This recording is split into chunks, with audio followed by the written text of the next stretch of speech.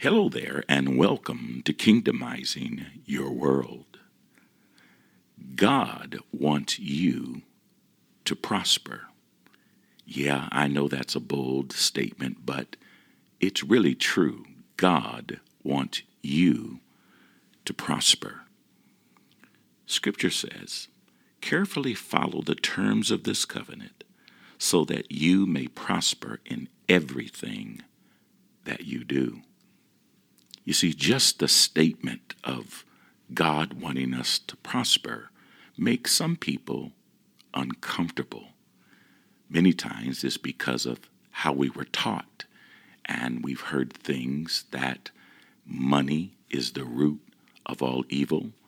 But the truth of the matter is that's not what the Scripture says. Here's what it actually says.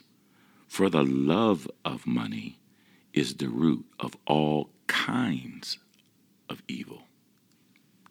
The truth is, there's nothing virtuous about being broke and being poor.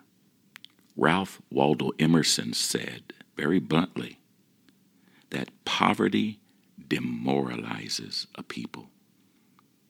And then the novelist James A. Baldwin says, "Anyone who has ever struggled with poverty knows how extremely expensive it is to be poor."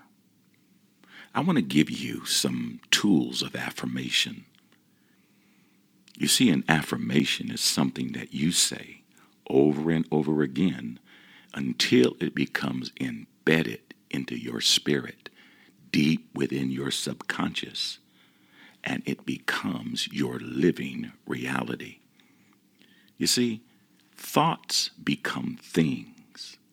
And so we have to begin to change our relationship with money. Never say again that money is hard for me to get.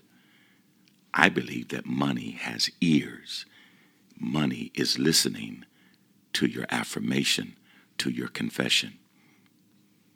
And I want you to say this 3 times a day, every day from now on. "I will never be broke again another day in my life." Let's say it again. "I will never be broke again another day in my life." One more time. "I will never be broke again another day in my life." You have been listening to Kingdomizing Your World.